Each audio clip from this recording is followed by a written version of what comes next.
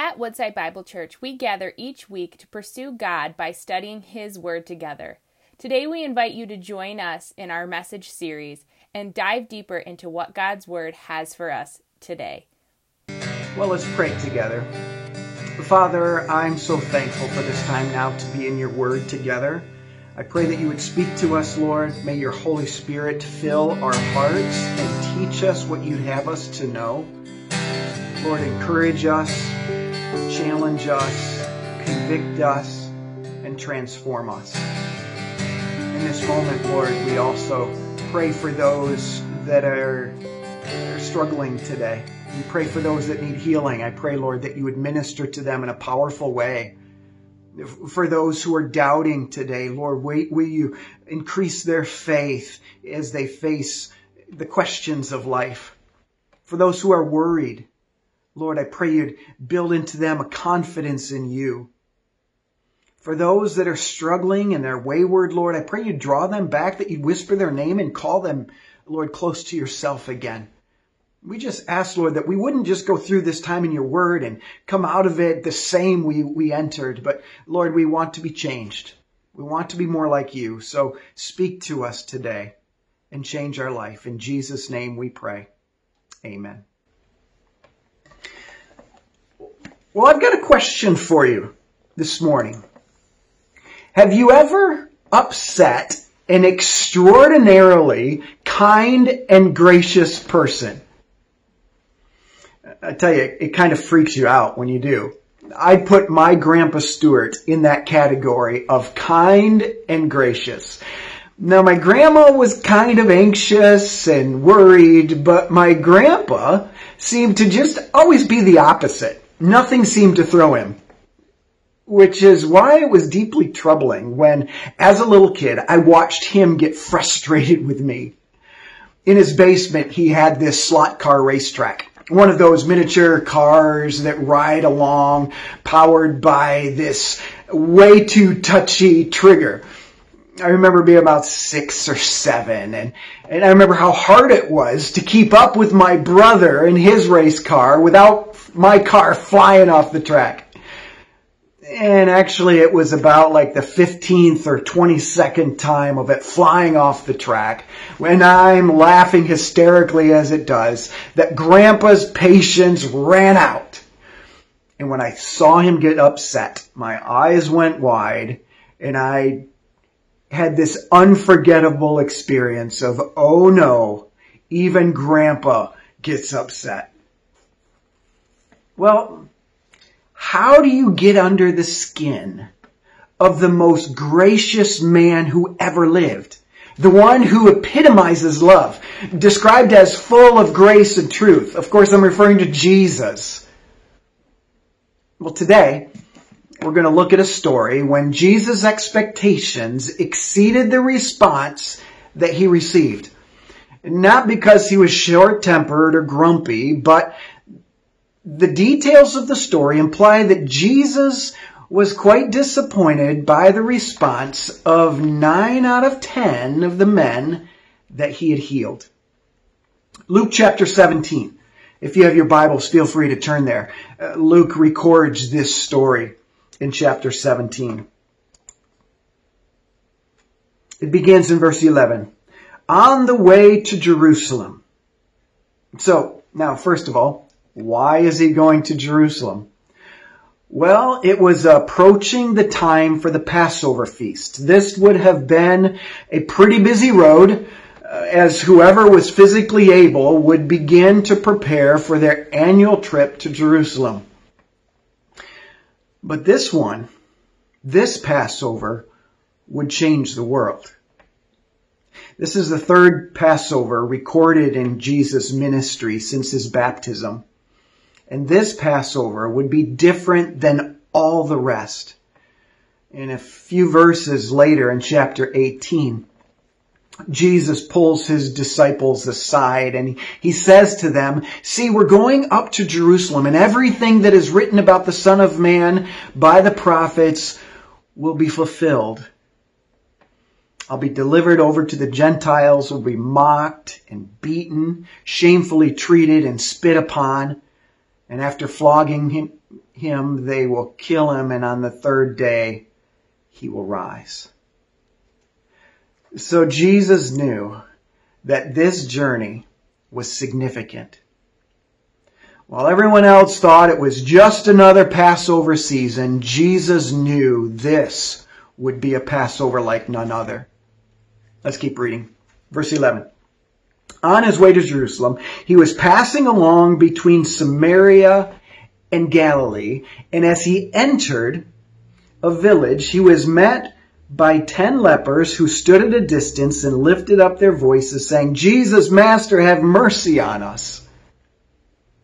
Now, obviously, the reputation of Jesus had preceded him. 10 men with leprosy came out to meet him. Now, leprosy was a dreadful disease. You feel like corona causes people to get their shivers? I'm telling you. Leprosy was dreaded. There were probably many different forms and ailments that fell under that general category of leprosy. There seemed to be a temporary variety. Maybe this would be like our present day shingles, for instance. Painful, blistery conditions that, given time, would fade away and normal skin would return. But other leprosy would be a lifelong, terminal condition. Nerve endings would die. Infections and disfigurements would come, and it was terribly contagious. The law of Moses required that if a person was suspected of leprosy, he had to go show it to the priest. And the priest, if he felt like it was possibly leprosy, would put him into isolation, requiring him to live outside of the village for 7 days.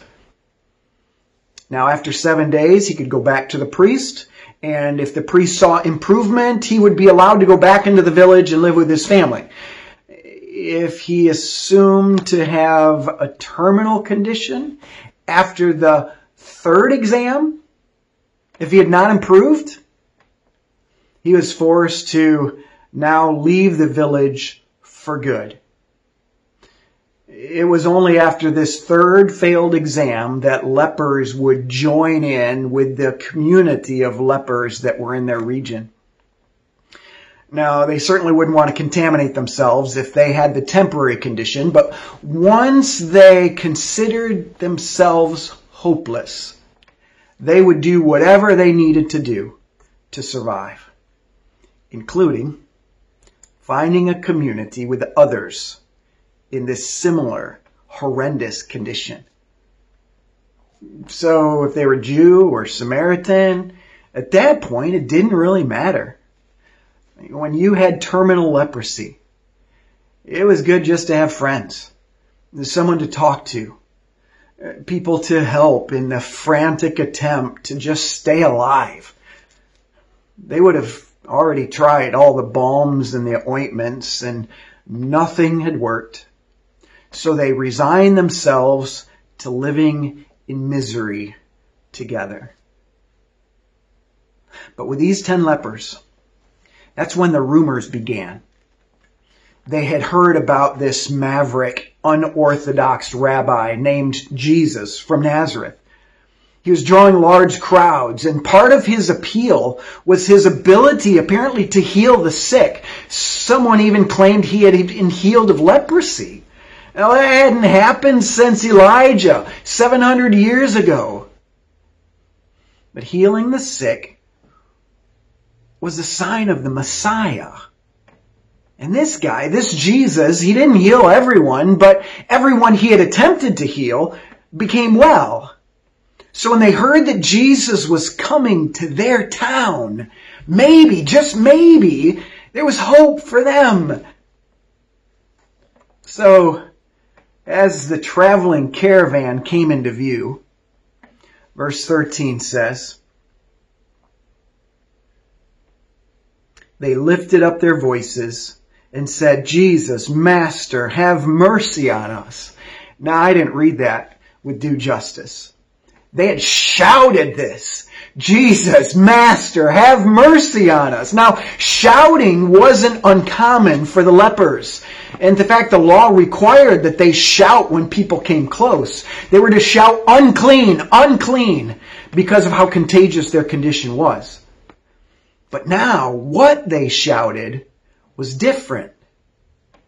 Master, have mercy. Now that was a title that the disciples of a rabbi would use. They had never met this teacher. And yet shout to him they did. And then Jesus, maybe to their surprise, shouts back.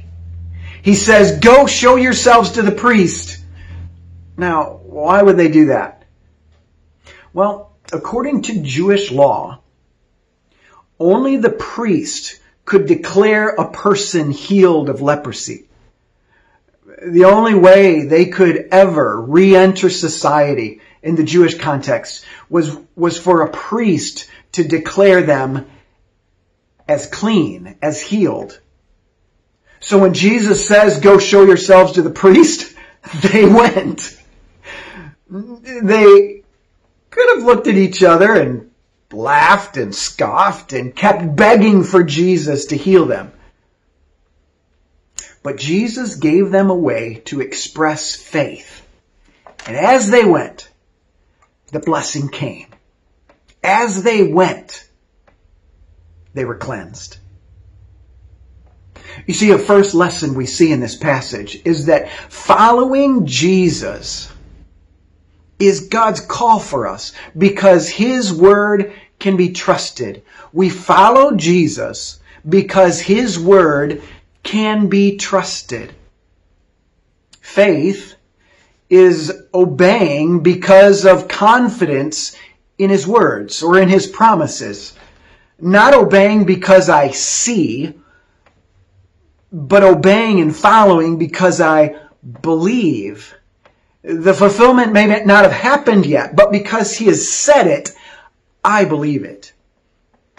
And this is consistently God's desire for us. In fact, the Bible says in Hebrews chapter 11 that it is impossible to please God without faith. I mean, think of how faith was expressed all throughout the story of the Scripture. There was Noah.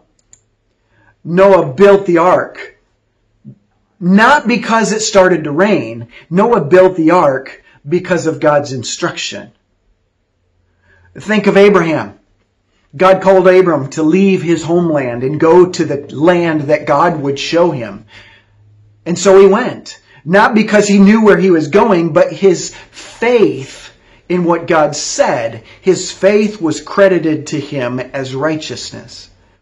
Think of Joshua as he led the march around Jericho. And he didn't march because he hoped that the pounding of the feet would shake the walls down. But he marched because God told him to. We respond to people that hurt us. We respond to evil with good. Not because we know how it's all going to work out, but we do that because the teachings of Jesus we found to be reliable.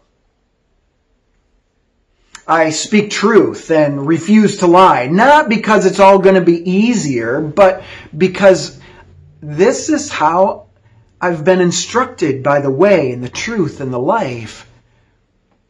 Jesus gave the instruction, go show yourself to the priest. So they went to show themselves to the priest, following Jesus because His word can be trusted. Now, somewhere along the way, we don't really know how long they had been walking back to town, but I can imagine Jesus keeping his eyes on them with a little twinkle in his eye. And then the miracle takes place. Their decaying flesh was restored. Their clothes still ragged and dirty, but their bodies free of the disease. Can't you picture their excitement? These men probably acted like little boys, jumping and laughing and hugging each other. And then they stopped and realized, we got to go show ourselves to the priest before we wake up from this incredible dream. So they ran to the priest. Better get there before something changes. Except for one. Verse 15. Verse 15 says, then one of them, when he saw that he was healed, turned back, praising God with a loud voice, and he fell on his face at Jesus' feet, giving him thanks. Now he was a Samaritan. And then Jesus answered, were not 10 cleansed? Where are the 9? Was no one found to return and give praise to God except this foreigner? How do you get under the skin of the most gracious man that ever lived? Well, clearly there's a difference between being grateful and expressing gratitude. No doubt all 10 were grateful, but only one expressed gratitude to the benefactor of the life-altering gift of healing.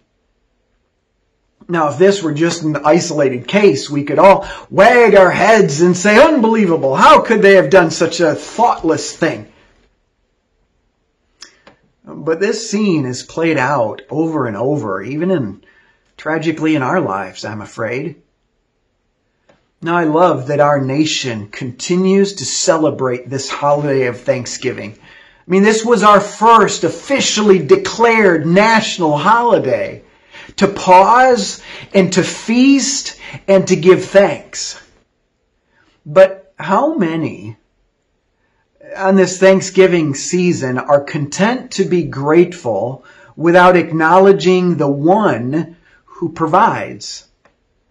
Many are grateful, but few acknowledge the one who loved the world and gave himself to save it. The one that actually gives life. How few actually pause to call out his name and to give credit to the one who is the giver of all good gifts. Secondly, the second truth we learn in this story is we need to thank Jesus because he provides generously. Jesus was seemingly embracing this moment as an illustration for those that watched and those that would read this story of how much of the world had received him. In John chapter 6, he says to the crowd, truly, truly, I say to you, you seek me not because you saw signs, but because you ate of the loaves and were filled.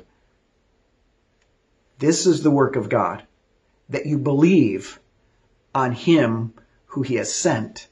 In other words, Jesus says, I've done all these wonderful things so that you would be united with me, so that you would believe in me. Now, being leprosy free may seem to be the best thing in the world for people that have leprosy, but the reality is that each of them are still going to die from something sometime. Then what? So what does Jesus say to this man? He says to him, rise and go your way, for your faith has made you well.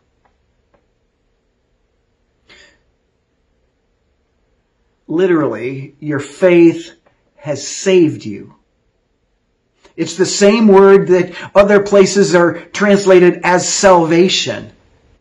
The other 9 may have the benefit of a few years of good health, but this man went away assured of salvation. He was made whole, not just his body, but his soul.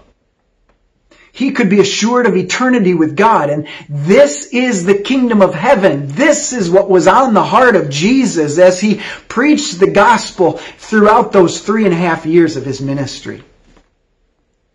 The third truth we learn from this story is this. Worship Jesus because only he offers salvation. This man the Samaritan, he's the one that responded to the healer in worship and experienced eternal wholeness and salvation, which causes us to ask ourselves that question: what's my response to Jesus? You see, some know Jesus by reputation.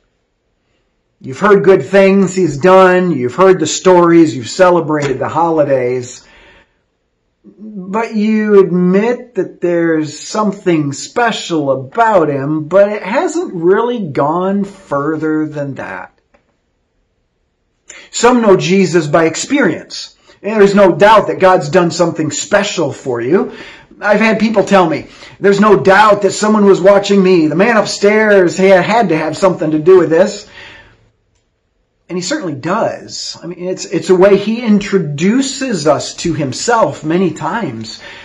But God desires so much more than for you to receive a random act of kindness from the divine. Some know Jesus by personal relationship.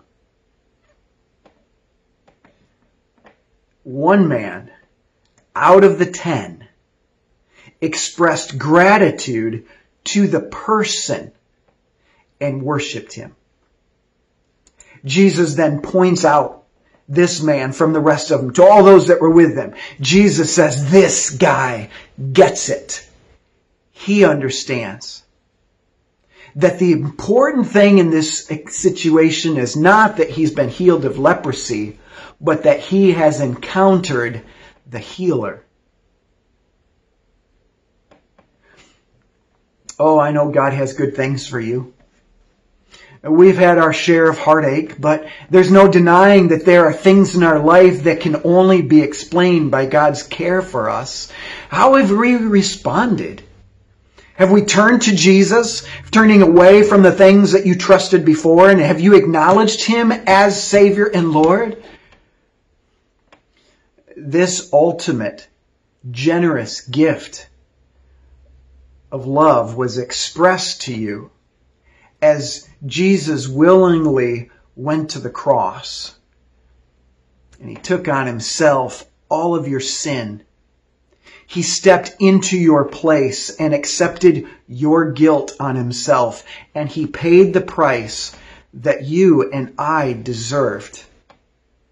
He did that so we can be set free, so that you can know and I can know this healing God personally, and we can spend eternity with him. So let me ask you, has there been a time in your life when you have embraced this person that offers eternal life? You know, you can receive him right now. You can pray in faith and profess to him in your heart that you believe that he truly is the Son of God who paid the price for your salvation. And turning from your sin and accepting his offer to become part of his family. The Bible says that whoever comes to him, he will in no way cast out. So have you received him today? And do you trust his word enough to obey it? Has the Holy Spirit maybe pointed out an area in your life in which you continue to refuse to trust him and obey him? And maybe there's a habit or a life issue that God continues to point to in your life, but you just don't think you can live without it. Maybe it's a critical spirit or a complaining attitude. Maybe you wonder, will your spouse really blossom without your nagging? Can you really trust God's instruction to speak only words that build up and encourage? Maybe God's call to give regularly and generously to his work has been a struggle for you. And despite his instruction, you just can't imagine how you could get through a month financially if you gave to him out of your first fruits. But listen to the words of Malachi chapter 3. He says through the prophet, he says, bring the tithe into the storehouse and put me to the test to see if I will not open the windows of heaven for you and pour down for you a blessing until there is no more need. God says, trust me. If I call you to follow me, trust that my words are reliable and follow. Secondly, thank Jesus. He's the giver of all the good gifts. He's generously providing for us every day. Sure, this is Thanksgiving, so I'm hoping that we'll all take time to give a thankful message to God, whether in prayer, maybe you sing a song, maybe you go around the Thanksgiving table and share with one another what you're thankful for. But would you carry that spirit of thanksgiving with you every day of your life? And will you worship Jesus? He's offered to you salvation. He's offered this to everyone that's hearing this message. He's provided this truth to you, but it does no good unless you receive it.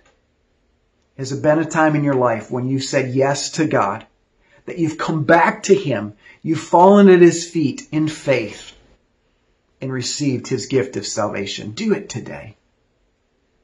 So let's be like the one who gave thanks to the one who provided everything he needed. Let's pray together.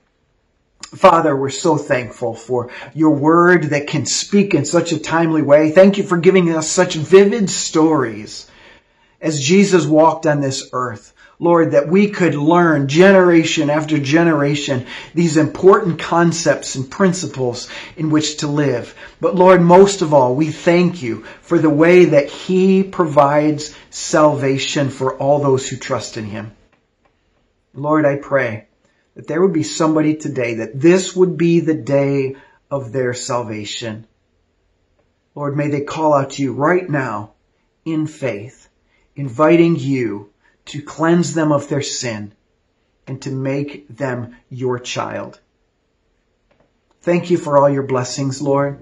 We give you praise for it. We commit ourselves to being people of thanksgiving that will repeatedly come back to the one who provided for us and call out your name and give credit to you, who is the giver of all good gifts. We love you, Father. It's in Jesus' name we pray. Amen. Thank you for joining us as we study God's Word together. We would love to hear how God is moving in your heart and get you connected into the Woodside Bible Church family. Head over to woodsidebible.org/connect to introduce yourself to us today.